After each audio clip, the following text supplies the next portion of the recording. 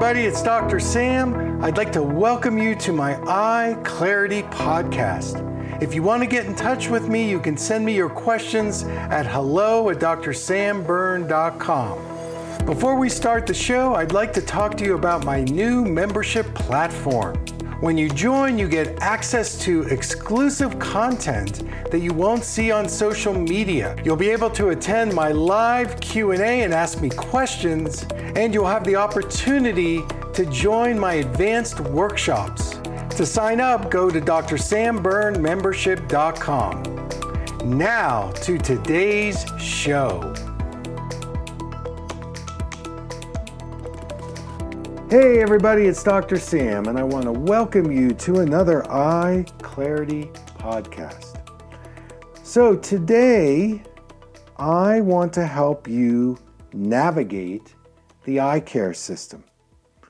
So I'm going to take a few minutes. I'm going to talk about ways that, first of all, you can find an eye doctor that you can maybe be compatible with. Number two, how you can help your eye doctor help you in the best possible way. And number three, if in fact you do need surgery, what's the best way to navigate?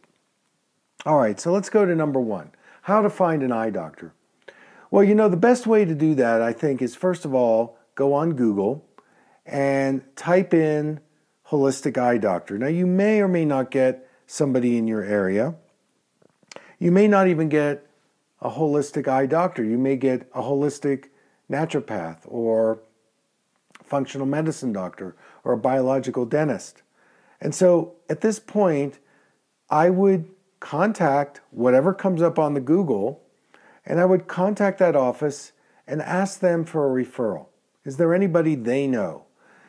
And maybe it isn't quite a holistic eye doctor, but somebody maybe who's a little older, maybe who's a little more gentle, a little more middle of the road. It's kind of hard to find holistic eye doctors because in school we're not really trained to look at vision holistically, only allopathically, but many times there are doctors that at least are, they're more reasonable in their attitude. And if you can find somebody like that, another way to do it is through your friends, through your community, to ask around, who's somebody that I have a holistic philosophy in my health?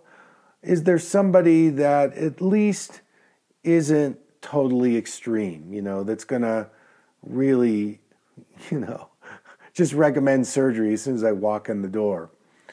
And there are eye doctors out there like that. And that may be the best you can do in your area. So that would be number one. The number two, when you go for your eye exam, I recommend taking a friend, a family member, and have a certain intention or focus on what you want to achieve. It could be, I want you to check my eye health. I want you to give me a prescription for my glasses, if that's what you need, but I don't want you to overcorrect me. And the way you do that is when he starts flipping the lenses, feel it in your body, feel it in your eyes, and you're wanting to stay as close to the current prescription as you can. And you need to stand up for yourself here, and you need to say, I don't want a super strong prescription. And most of the time, even if they don't believe in you or believe what you're saying, if you're committed, because the stronger the prescription you get, the faster it is going to weaken your eyes. So you want to stay in the area of something that's more in the middle. So you don't have something that's so strong that, it's going to make you dizzy, nauseous, or give you headaches. All right, now, in addition to that, I would be very careful about going into things like progressive lenses or bifocals, especially if you haven't done it before. You're much better off getting 2 pairs of glasses, something for distance, something for near. You want to stay away from things like monovision, where they're correcting one eye for distance, one eye for near. And You want to be conservative in what you're wearing. You know, these newfangled things that these guys and gals want to prescribe, they end up in disaster. I mean, people come to me and they go, you know, I should have never gone down this road. I just had a guy yesterday and he said, you know, this is the busiest, fanciest eye center in Santa Fe.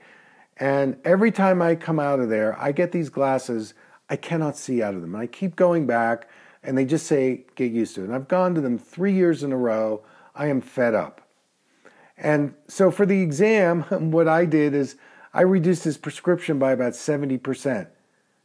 And he tried it on, and he goes, my goodness, this feels great. I love this. So it takes an empowerment on your in your world to be able to say, I don't want something too strong and don't give me all these bells and whistles. I'd even be careful about staying away from a lot of tints, a lot of coatings, because it ends up smudging the lens, it's cloudy, and the lenses just don't last as long and they're expensive. So stay with, again, middle of the road. All right, number 3, surgery. So, first of all, if a doctor is recommending eye surgery, I would consider getting a second opinion. I would definitely do some research, consult with me or somebody like me. And before you enter into any surgery, you want to know what the side effects are. You want to know what the success rate is. You want to know, what can I expect from this? And in some of the side effects, you want to know things like, well, is this going to create dry eye? Is it going to create floaters? Am I going to have a retina issue? What are some of this? And really, if you can't get those answers from your doctor, then you find a doctor who can tell you these things.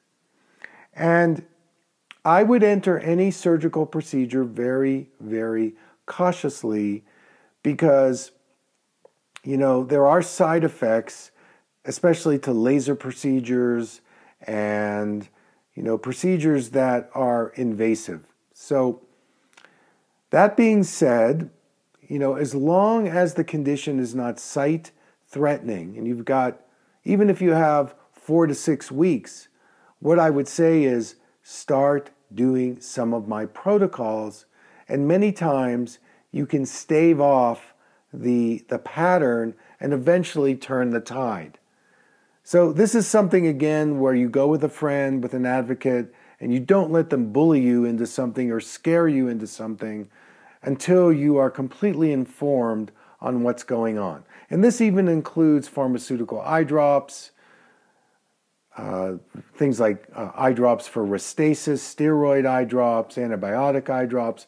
A lot of times, there may be alternatives that you can use, and this is where you get the information, and then you find somebody like me, and then there are ways that you can go. I mean, acupuncture can be really helpful, craniosacral therapy, lymphatic drainage, herbal remedies, any plant-based medicines, natural eye drops, eye exercises. There's so many things that you can do. And, another one that we don't talk that much about, but is change your diet.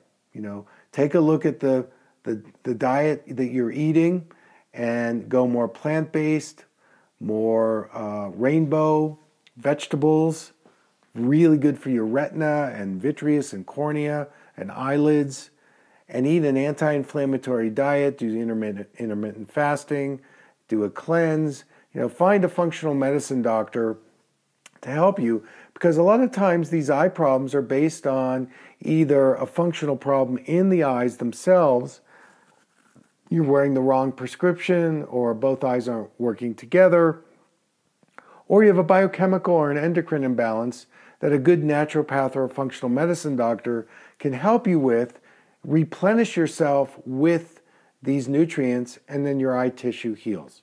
So if you have any questions, feel free to email me. hello@drsamburn.com, appointments@drsamburn.com. Check me out on Facebook, Instagram, LinkedIn, YouTube, TikTok, Twitter, and Clubhouse. I'm here for you. That's our show. Take care, everybody.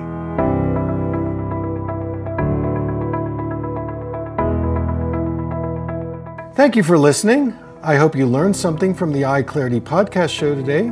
If you enjoyed the episode, make sure to subscribe on iTunes or Spotify and leave a review. See you here next time.